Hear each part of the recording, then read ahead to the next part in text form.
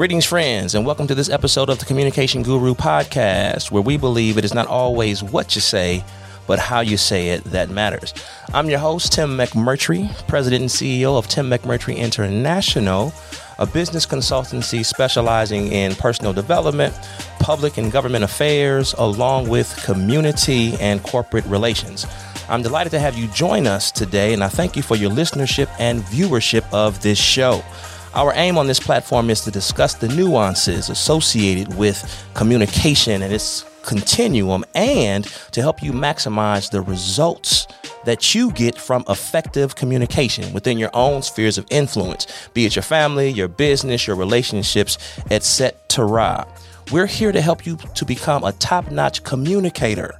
So, with that being said, be sure to like, subscribe, and share the Communication Guru podcast so that we can go ahead and get this word out, and you can be notified when new episodes are available for public consumption.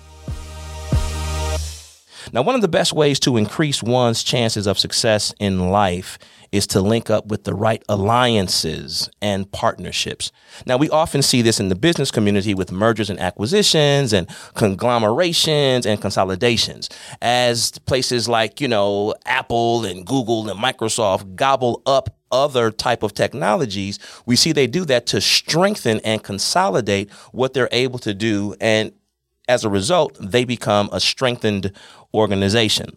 In a similar fashion, alliances also play a vital role when we consider people groups, nations, and cultures. Correlatively, the messaging and communication involving said people groups, nations, and cultures is also equally important. So on today's show, we'll take a deeper dive into the nuances of alliances and relationships between people groups, nations, and cultures, and the critical role that appropriate messaging and communication plays in strengthening or weakening said alliances. So joining us today to do this deep dive is Pastor Dumasani Washington, founder and CEO of the Institute for Black Solidarity with Israel, or IPSI for short.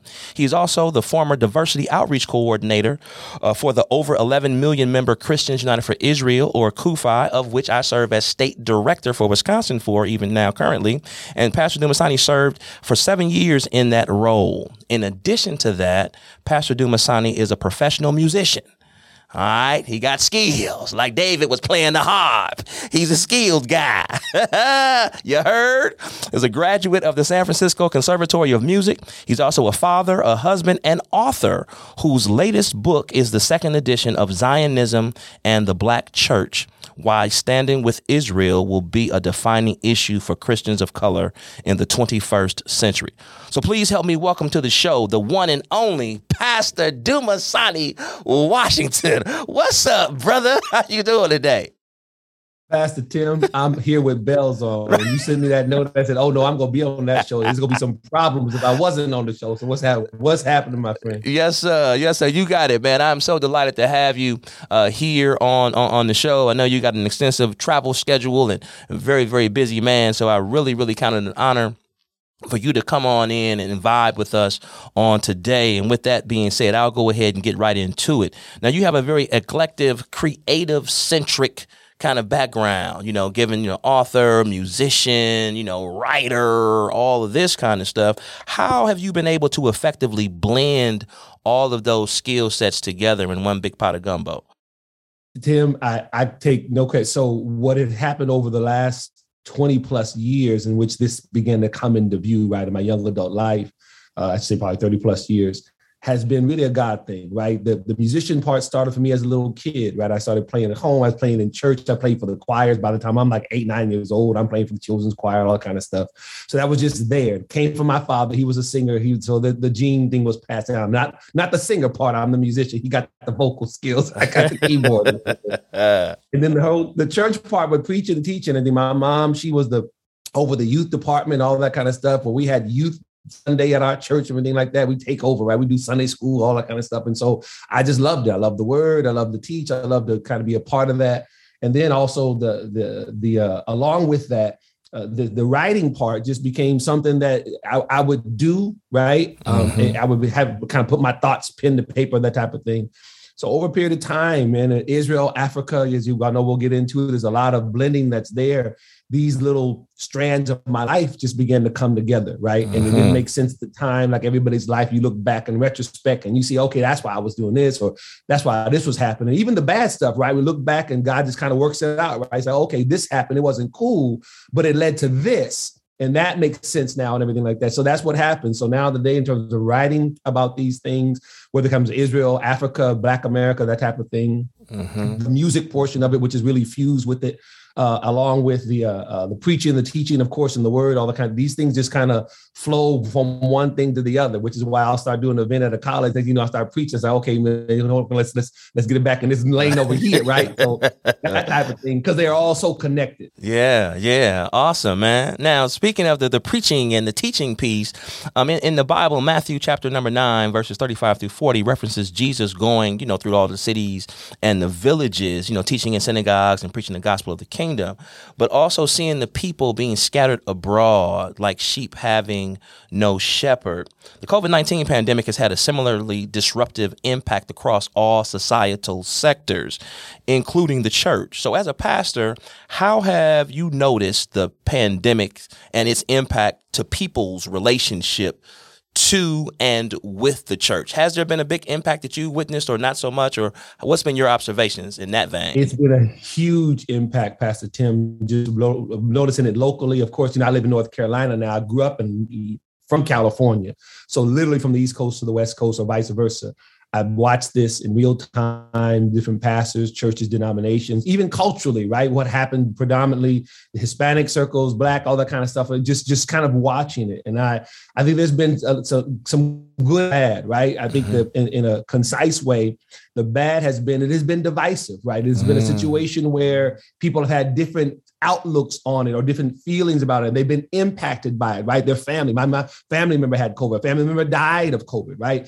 And then other people who've been separated, they haven't been able to get to, I have family and friends, or I should say friends whose loved ones died, but they couldn't have a funeral, right? I mean, because they couldn't come together. And so the grieving was just multiplied even more so. So they had all of that. I would say the positive part has been, it has forced particularly pastors, not just Christians, but pastors, to really do a deeper dive in terms of what ministry means for them. How are they in the midst of all the stuff going on in media and the medical stuff and everything? How are they clarifying their role to minister? As you said, looking like Jesus, when he looked at the crowd, saw sheep without a shepherd, that for many pastors got redefined. I know for me as a pastor, right, in California, we're about to launch our ministry out here in North Carolina. We've been doing a lot of thinking and praying through what the pandemic has done. The things that, I'll say this one last thing, it revealed some good things and again, some not so good things, right? It's like anything else in life, you go through a trial and it shows you where you are, right? And I think that the church some things have been kind of revealed about where she's lacking. Maybe she needs to step up. And then some other areas where she's been able to step up and really do some ministry, some opportunities that maybe that weren't there before. Yeah. I mean, that's a excellent point you bring about relative to kind of force the church to look inside herself and say, okay, now, are we doing the go ye into all the land as best we could have, or are there some areas of improvement? One of the things that I see is the whole influx of technology and streaming being really not just an ancillary part of ministry, but a central vein of it, part of the main infrastructure. Because if the people still have, some consumer lack of confidence in going out in public, they would prefer to observe, from a streaming device or some sort of online, circumstance or situation for them. That said, do you think that the church for a long time kind of was, we are the church and the rest of society is the rest of society, separation, type of deal, come out from among them, et cetera, that the church maybe took that to an extreme when in fact Jesus, walked amongst the people. And I think there's a scripture somewhere, I think maybe in Luke, that talks about he was amongst the sinners and they listened to him. How can the church be better embedded into society amongst the heathens, if you will, without, losing its integrity as being, lights to the world, ambassadors for Christ, etc., but being embedded into society close enough to be able to bring the kingdom to society? I think it's an excellent question and point that you make, Pastor Tim. I think that one of the most divisive parts of the pandemic's effect on the church was that very issue. I remember back still in California, 2020, we had the COVID restrictions and the lockdowns began in March of 2020. Mm-hmm. And then you couldn't have come together at all, but then social distance, right? The chairs and that type of thing. And so our church immediately moved in that we would have our chairs separate so people could come and we have hand sanitizer, those types of things so that people could have those things accessible, right? And I remember one gentleman began to come and worship with us, a newer gentleman I saw, and we started to talk. And no joke, he was saying that I come with you all because most of the other churches that I was affiliated with, particularly my home one, they have still closed their doors. They haven't opened the doors. And we didn't cast any judgment. We just said, okay, you're welcome to be with us. Mm-hmm. And then he said, I was on the board. Maybe he's on the board or the deacon board, whichever one is Pastor Tim. And he said, in the meeting, I said, they were talking about the pandemic and we're not going to come together and everything. He said, well, I think we also need to have faith. And he wasn't trying to step into a medical thing. He said, let's be prayerful about maybe we can. He said they came at him so foul and they were so, immediately with all the daggers out. And he really felt like he was just trying to offer a suggestion. He said, and Pastor, that's why I worship with you all. They basically, wow. I was like, man, my heart just broke, right? Because I heard those stories, Tim, over and over and over again, that even in the body, there wasn't always a lot of dialogue in terms of facts, figures. It was just a lot of maybe fear, right? Maybe emotions, maybe a kind of, so even if someone like you just said, went to a scripture like a go ye, they would immediately get slammed. What do you mean? How dare you? And that was one of the things I saw revealed, that type of almost like an irrational, not so much, not let's discuss this in real terms, but any discussion about it, I shut it down. That was the thing that probably concerned me the most. Wow. That's deep, man. That's deep. Now, the church and Judeo-Christianity itself has its roots in Israel. And based on what we see in popular news media, Israel is a quote unquote complicated place. What would you say is the biggest misconception about Israel? I would say where the church is concerned, probably, Pastor Tim, that the current state of Israel, the modern Jewish state, is actually a continuation of biblical Israel. That, to me, is the biggest controversy, right? There's two schools of thought, basically two schools. That's that the modern Israel has nothing to do with the Israel in the Bible. And then the other side of that is that like I said, the modern Jewish state is still Israel, the Israel that was when King David established Jerusalem 3,000 years ago, that same Israel. Now, obviously, the differences would be we're in a modern era, right? And you have everything from technology to a type of government that didn't exist. You didn't have a Knesset back then. You had a king, you had a royal court, those types of things. Right. But their belief seems to be splintered into the belief that the Jewish people who are living in Israel now and returning literally from the four corners of the earth, Europe, Africa, Asia, Latin America, you name it, that these are the same people of the quote unquote book, right? And that they are returning, and as biblical prophecy, right? God said, I'll return them to the land, right? I'll rebuild the ruined cities. I will rebuild the ruins and rebuild the cities. So you have that happening, and there's a divide, right? Either people believe that that's a biblical manifestation, or it's just a made up United Nations ploy, right? And that seems to be the crux of what the fight actually is, where the church is concerned. Yeah. And it seems like in the Black church, it has a particular kind of divisive nature. I don't necessarily know that it is, on purpose in most regards. Sometimes it's just out of sight, out of mind. I know growing up, I would read Israel, in the Bible and Sunday school and stuff like that. But it wasn't until later on as an adult that it became a aha moment of, wait a minute, Jesus is Jewish. Israel might have some significance.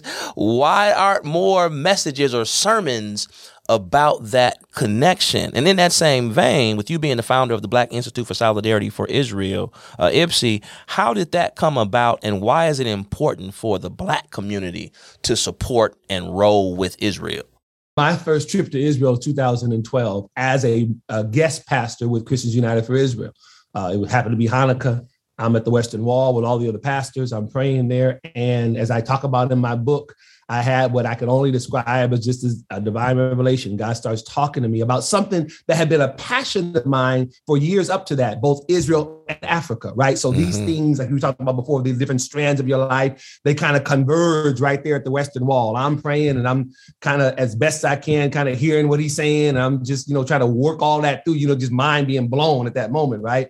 I'm seeing like map pictures of Africa and Israel, and just all this kind of stuff's going on. Wow. I'm just humble beyond belief and trying to figure out what's happening, right? So from there, I returned home, and what one of the main things God put on my heart there was, I want you to strengthen the alliance between Israel and Africa and between the Black and Jewish community. And as I tell the church all the time, if it's God probably talking to you because you have no idea how you go do what he just said. Right? He said just enough for you to go, what? You know what I'm saying? Whoa, that's what we tell folks. The difference between a dream and vision. A dream might be something that's exciting to me. A vision, God give you something, you're like going, what? Wait a minute, who? What you talking about? What you talking about, Willis? Right. Pastor Tim, that was me. So when I got home, just praying, God, how do I do this? Researching and finding out. I knew a little bit about Dr. King's pro-Israel stance. There's a lot of stuff I didn't know, right? I hadn't really done a deeper dive like that.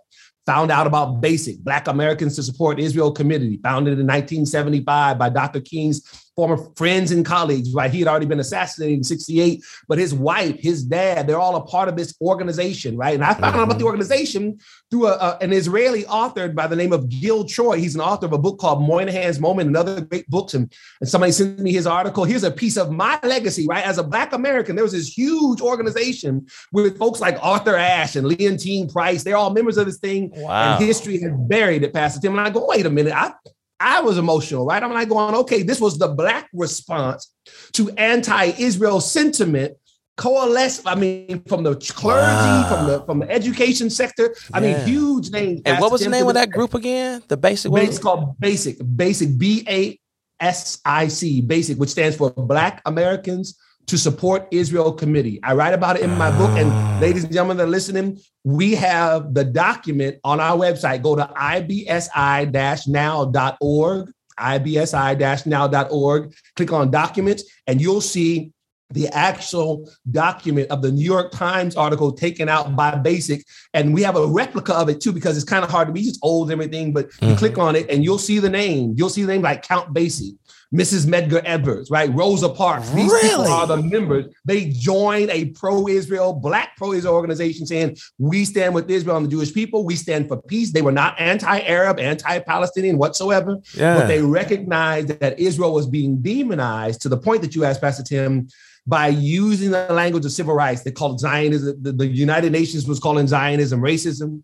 We know law, they started calling Israel an apartheid state. Now, come on, Pastor Tim, you and I both know not only is that not true, but it's actually appropriating the struggle of Black South Africans, Black Americans, folks who really went through that. Exactly. That's how we got pulled into this fight, Pastor Tim. Oh, man, that's foul that information is not widely known. And it sounds like, given the notoriety of some of the folks that you mentioned, and I'm sure that's only a sample of the entire list, that hasn't been ballyhooed across and bellowed out on the rooftops. Now, given it sounds like, as LL says, don't call it a comeback. I've been here for years. There's been Black support for Israel across sectors, across, genres, etc.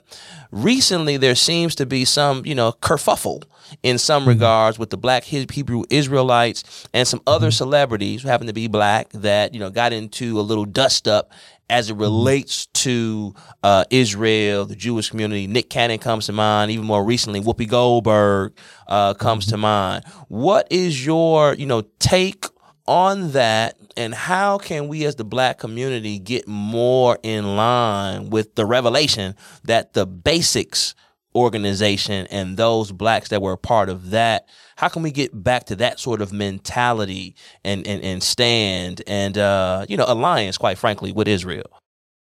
Pastor Tim, in our organization, IBSI, Institute for Black Solidarity with Israel. One of the reasons why we chose the word institute is because it's a teaching organization above everything else. Even before the advocacy and all that kind of stuff, teaching. We found, what does the word of God said? My people are destroyed for lack of knowledge, right? So just as I was sharing about basic, and I was blown away as well. I was like, well, here's a huge piece of not just American history, of Black history, of Israel's history, right? Here you go, this situation where Black, Jewish, and because they had a strong Africa-Israel component as well. It was like they were deep up in it. And like you said, and it wasn't a comeback, been there for years, right? You're going back 40-something years now into the 1970s, right? So Pastor Tim, what we found first and foremost is that when we do our live events, when we're in churches, right? If we're in mixed settings, we might be the Jewish and Black folks together, whatever, we're on college campuses. I'll be at UCLA in a few weeks. When we are bringing this information, when it's younger people, they're kind of blown away because they've been seeing a different narrative in terms of pop culture and that type of political reality, right? When it's older folks, right, like me in the 50s and going up, they're like going, wow, they may have remembered a little bit here and there, but they'll be like, wow, I didn't realize this, I didn't realize that. And that's because it's not broadly taught. So what we find, Pastor Tim, is to answer your question, in order for the Black community and then broader to reclaim that. Like you said, it hasn't really gone away. It's just been obscured, right? It's like, it's always been there. I tell people I travel the country all the time. I see rabbis and Black pastors working together all the time, the Black and Jewish community. It's not a new thing. This thing has always been the case.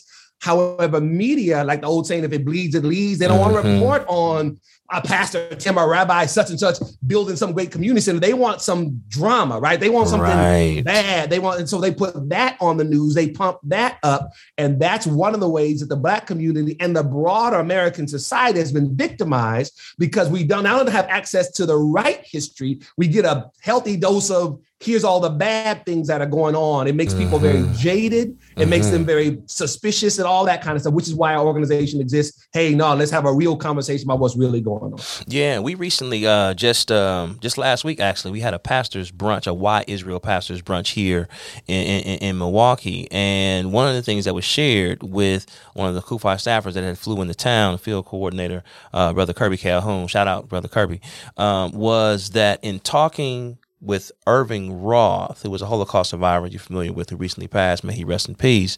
He said that what he's seeing today in, the rise in anti-Semitism and anti-Jewish sentiment, anti-Israel sentiments, United Nations, trying to get their different committees together, human rights committees and violations or whatever, that it is akin to the lead up to what he saw in the 30s when Nazi Germany, and Auschwitz, and had the concentration camps and things like that.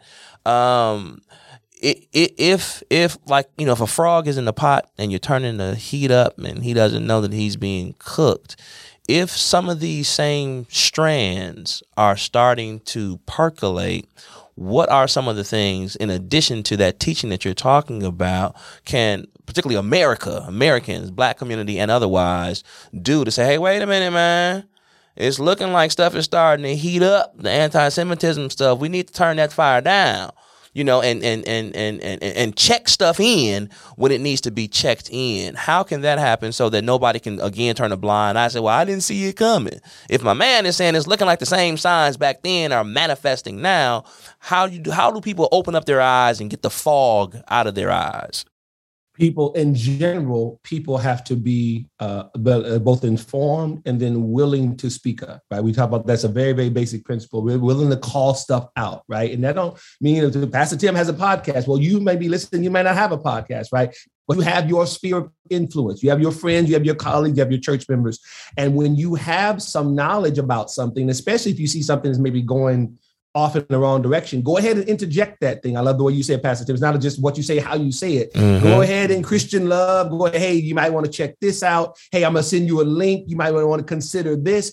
Those things are very, very important, because on the ground, when people I share this with college students all the time when they do their Israel advocacy, that they're up against a lot up on what that campus is. And one of the reasons why it's important that they exist, right, is that they are offering information to their other colleagues, their classmates, that they otherwise wouldn't have access to, right? I mean, you and I both know, you go just Google something, you're not going to get a lot of balanced or even especially pro-Israel content, right? You're going to get a lot of that same propaganda, and you're not going to really find out. And let me just interject for the people that are listening. When we're talking about pro-Israel as an organization, that doesn't mean, I want to say again, I'll double down on this, that doesn't mean anti-Palestinian, right? What we find is that those Israel supporters that are truly knowledgeable, right, they're truly informed, they recognize that the Palestinians are being oppressed. And they begin to understand who Hamas is, who the PLO is, and what's actually happening in those territories. The Arabs of Israel enjoy a high standard of living. They're on the Supreme Court, they're in the Knesset, they're doctors, they're lawyers.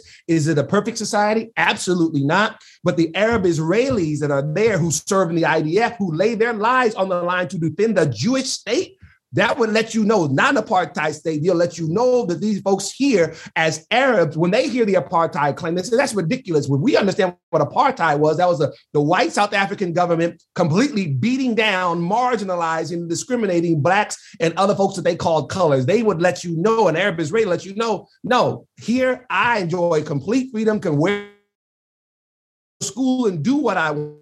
As a matter of fact, the highest status in terms of a demographic in Israel are the Arab Christian community. They seem to make the most money, enjoy the best positions and everything in the Jewish state. So not only are they not kicked to the curb in an apartheid type state, they enjoy most of the prosperity at higher levels and higher concentrations than the rest of the population there. Yes. Absolutely, Pastor Tim. Absolutely. That was not true in Black apartheid South Africa, right? The Black folks was not enjoying none of this stuff. They was in these in the camps. They was, in the right, shanty towns in the lowest there you go. Thank you, sir. On the totem pole. Couldn't have certain jobs, couldn't go to certain schools, all that kind of stuff. So when you call Israel apartheid state, you are completely insulting the Black folks, including my own family. My daughter-in-law, of course, and is from South Africa. And bald-faced lion, too. Come on now. And Tim, you hear people, y'all hear, it's not Israel that's ultimately being hurt. Yeah, they don't like hearing all that, but they prosper, and I hear their economy doing all right. Their technology wonder of the world. You know who it's impacting? The Black community. See, when our community gets used for that type of exploitation, right? And it gets conflated. When you get stuff like happening on the street, say, oh, Israel is the reason for racism. And you and I both know that's what's going on the street, Pastor Tim. Not only is that not true, it's actually taking the focus off of really solving a problem, whether it's in Milwaukee or in Oakland or Los Angeles or Chicago. If there's something there that's actually happening in a Black disenfranchised community, bringing the Israeli-Palestinian conflict into it not only doesn't make any sense, it hurts the folks on the ground who really need to be, as they're working through solutions and solving situations that need to happen there. That's the real tragedy over the last 50 plus years. Wow. And with that said, we talk about, the Black community and the disproportionate negative impact that anti-Semitism and anti-Israel sentiments end up having on the Black community if we dive in on that, wrong side of the track, so to speak. Now, related to that, the entire diaspora, the continent of Africa and Black people, period, I'm hearing that Israel is making more inroads into the continent and continuing on in relationship building and restoration within the Black community here in America. Can you speak to some of the things that you're on the ground? I know you have relationships with folks, in Africa, Igbo, folks from Nigeria and Christians and things like that. Can you share some of the insights that you have as it relates to some of the alliances that are happening? I know that there has been some water irrigation and some other type of solar type things that have been kind of done stealthily a little bit, but it's some real powerful stuff that if it continues, it could really have some transformative catalytic impacts in the continent and throughout the diaspora for that matter. Pastor Tim, it has been happening particularly since the 1950s. The modern Jewish state receives independence in 1948. Golda Meir was the first foreign minister to Africa from Israel. And Julius Nyerere, the president of Tanzania, called her the mother of Africa. Wow. You had medical programs, education, technology, finance, all these other types of things. By the time you get to the 1970s, Israel has more embassies in Africa than any other nation other than the United States. As a matter of fact, with the African Union, there's 54, man, I break it down in my book. I write down in my book about it, and Gil Troy talked about it. Once again, we're talking about history. We're talking about, let me just say this real quick. Israel's relationship with Africa goes back 3,000 years when the Queen of Sheba visited King Solomon in Jerusalem. And for folks who doesn't go ahead and read 1 Kings chapter 10. The only region in the world to come to Israel bearing gifts and peace and freedom was Africa. The only one, the only place that actually came to Jerusalem and not trying to destroy Jerusalem and kill the Jews was Africa. That's the only time. Any other time you read about some sort of nation marching on Jerusalem, they ain't coming there bringing gifts. They ain't coming there bearing love and unity and putting some dap, none of that kind of stuff. She stands in Jerusalem, 1 Kings chapter 10, and says, Solomon, God has made you king because he loves Israel forever. No other foreign nation ever was the only one that ever did it, right? Wow. Now, hold on one second. My dog just barked. Y'all might have to edit that out. Y'all good. Right. Y'all good, right? Tell Rover, we said relax. We still record. Goodness gracious. So, and when this happens, you all, we're talking about 3,000 years, and now the modern Jewish state with relationships. There are 54 African countries. Israel has either alliances or relationships with 44 of them. And the other 10 that aren't there, you talking about the ones like the Algerias that are still pretty much an Islamist mindset, right? You have that. Pastor Tim, Israel has always enjoyed good relations with Africa. And with the Abraham Accords with these Arab states, you have anti-Semitism lessening in the Arab Muslim world and rising in the U.S. Go ahead and wrap your brain around that one, right? Wow. It's rising here, but with Israel's enemies actually making peace with the United Arab Emirates, Bahrain, Morocco, Sudan. Israel's making peace with friends, with people who have been their enemies since 1948. But here they are moving forward. $1 billion of trade happened between Israel and the UAE just last year alone, right? While the West is descending further into Jew hatred, Africa and the East is embracing Israel. Let me say this last thing. When it comes to Black America, you have Jews and Israelis working throughout the United States, always has been the case, bringing all kinds of solutions. I remember several years ago, Israel's technology, the Gen 360, what it's called, a machine that can make water out of thin air, was placed in one of the counties there in Florida because they were having water situations. And they even tried to help and were helping with the situation in Flint, Michigan. We know it's a much deeper issue there, ladies and gentlemen, but even Israeli technology was there to try to bring some relief there. This has been going on for decades, Pastor Tim. None of this is new, but the media doesn't talk about it. And this is one of the reasons why our organization exists, because folks need to know that Israel has been a friend to Africa and to Black America in a way that no one would really understand. So for the demonization that she receives, not only is it not fair, the opposite is actually true. How you like them apples? Man. Hey, so for the person then, I mean, with all this knowledge that you just dropped, and I've, been knowing you and working with you for a number of years, and you've hit me to a number of things. Some of the jewels you dropped on this episode, I wasn't even hip to all of that. And I got to go back and do some additional homework. So I appreciate that. For the individual who, has listened and heard some things and had their interest piqued on, oh, wow, I've had an aha moment. What would be kind of the building blocks for someone, given Israel's vast history? I mean, some of the things you kind of just scratched the surface on without even getting to the subterranean minutia that's associated with it, with the vast, voluminous, information and data that's there. What would you recommend to be like the first ABCs or 1, 2, 3s for a person that wants to do a deeper dive into Israel to kind of get more to the truth of the situation and be better able to separate fact from fiction? I would say to anyone listening, and that applies to you, you have to be willing to, as Pastor Tim is saying, do that research, right? So go on. I gave you our website that you can check out what we're doing, ibsi-now.org. If you want to find out about how you can do advocacy, Pastor Tim's the state director of Christians United for Israel. Go to cufi.org. When you're doing that, our friends at Stand With Us, standwithus.com, just one word, standwithus.com. These organizations that do this type of teaching and advocacy will give you tools. You'll have downloadable PDF file, maybe a video, these types of things. I also recommend the other ones that do advocacy. I know that sometimes some folks have different feelings, particularly in our community about Prager University. I know there could be sometimes, depending on what it's actually dealing with, but it has a lot of good content, especially when it comes to Israel, breaking down the Israeli-Palestinian conflict. I was honored several years ago to do a video with Prager called "Why Are There Still Palestinian Refugees?" You can go ahead and Google that. And we try to break down what the actual controversy is, how the Palestinians have been actually used themselves as pawns in this whole Israeli-Palestinian conflict, that oftentimes the concern isn't for them.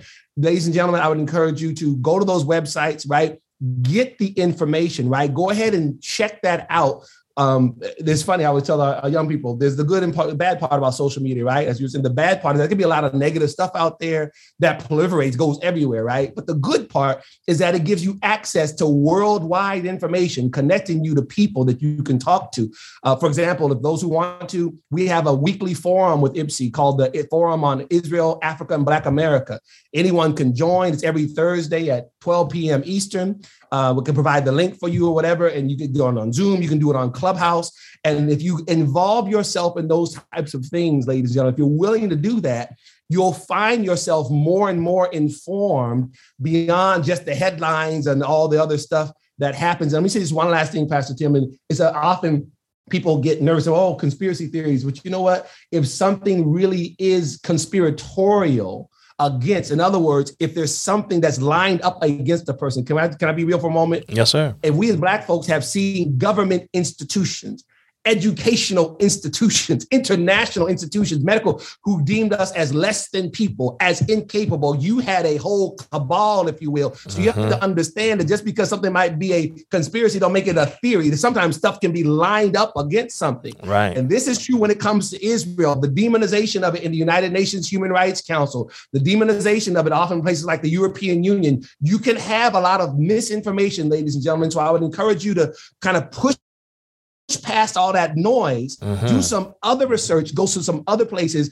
as you inform yourself. We say knowledge is power, right? I guarantee you, as you begin to learn some of these things, like Pastor Tim was saying, you'll have some aha moments yourself. You're like going, wait. This happened? Here's my last thing, Pastor Tim. I know I'm a pastor, I run my mouth a lot. It's all good, brother.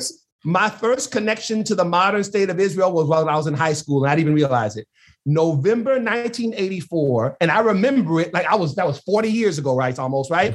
I'm headed out to go play basketball, football, whatever. I'm in my house, right? I'm going outside. I'm 17 years old. I'm getting ready to go outside, and my mom's watching the news. She's watching ABC News with Peter Jennings. I would remember this. And his last thing he says, and finally, everyone, here's the story. And he shows the story of the Ethiopian Aliyah. Pictures of Ethiopian Jews both in Ben Gurion Airport, kissing the ground and also dancing, right? I'm bugging because I've never seen this before, but I didn't know what I was looking at, right? It wasn't until years later. That was my first foray into the modern state of Israel taking airplanes and bringing Ethiopian Jews and flying them into the Jewish state. So for me, that was my introduction, not even realize what I was looking at. So folks, inform yourself, go out there, do the deep dive. You're going to like what you see. You're going to be challenged by what you see. That is awesome, man. That's well. There you have it. Hey, man, two other things really quick. I want you to kind of just talk about. I know that people talk about the two-state solution and how come Israel just can't get together with Palestine, et cetera. Can you talk to the impact that Hamas and Hezbollah, maybe Hamas more so in that particular Gaza Strip area, and the problems that they have really, caused, and the distinction between that terrorist state or organization and the Palestinian general citizenry, the people? It is so huge, Pastor Tim, and it's one of the first things that people will understand about the Israeli-Palestinian conflict. Hamas is, by its own admission, an organization that's committed to the destruction of Israel. That's not hyperbole. In their charter, it says Israel will exist until Islam obliterates it. That's Hamas. That's Hamas's own words, right? And they are basically holding hostage over 2 million Gazans, Palestinians who are in Gaza. What I mean by holding hostage? It's a terrorist state. There's no freedom of the press. There's no free elections. You can't, if you don't like something the Hamas government is doing, you can't march on Gaza City with your little signs, all that kind of stuff. They will mow you down and not even think twice about it. However, they are very wealthy. They are millionaires. They are billionaires. How do they get all that money? International aid money that's supposed to go to help the Palestinian people. They take it. Where I come from, they call them poverty pimps, right? They live in large and in charge, private jets, 5-star hotels. Flossing. See what I'm saying? But the folks of Gaza are among the poorest in the world. Job opportunities, prospect. Many of them are trying to become Israeli citizens because they're looking over under that fence and they see Arabs over there that look like them, right? They Muslim, they doing their thing, but they working and providing for their family, buying new cars. So they go, wait. We may not be Zionists, but we ain't stupid. We trying to live. Right. We're trying to take care of our family. This is what's actually happening, Pastor Tim. And you have more and more people who live in Gaza taking their lives into their hands, speaking out. You and I can just speak out all we want. We don't like the administration. We can say whatever. We can say about the governor, whatever like that, because within reason, right? But we can say, hey, we don't like the protest, all of that. You know what I'm saying? You can march in the street. You know what I'm saying? Shut stuff down if you wanted to. Gaza, that can't happen. The West Bank, that can't happen. So what these people are beginning to do is, with that courage, a courage that I couldn't even wrap my brain around, speak out. They're making videos. There was hashtags, everyone, that started a few months ago by people of Gaza say, hashtag in Arabic, we want to be free. Folks who are getting in the water in the Mediterranean, in these shanty boats, trying to get to somewhere in Europe. Many of them dying, Pastor Tim, tragically dying on the seas. This is how they are protesting, saying, you know what they're saying? They're saying two things, ladies and gentlemen. Number one, Israel is not our problem, right? That's not who's beating us down. Number two, we are willing to put our lives on the line and tell the world that Hamas are the ones stealing our money. Hamas are the ones destroying our families. Hamas are the ones executed even honor killings against our women. Hamas is the one that's doing this. We want to be free. So when it comes to that, folks, if you want to find out how you can help that situation, help be a voice to those people, not anti-Israel. The anti-Israel thing is not helping them because they know that Israel is not the one that's oppressing them. Oh, man. I got so many more questions and stuff I wanna ask, man. But we'll have to do a part two. Yeah, we gotta do a part two, man, because this just wasn't enough time. I thank you, man, for everything that you shared. Thank you for your commitment and the awesome work you and your team with IPSI, are doing, and just the example that you set, for young brothers like myself and others on how to really walk with your head held high, unapologetically in your stance, both in support of Israel and as just a grown blankety blank man, period, for that. So any parting words, man, for our listeners before I let you go today?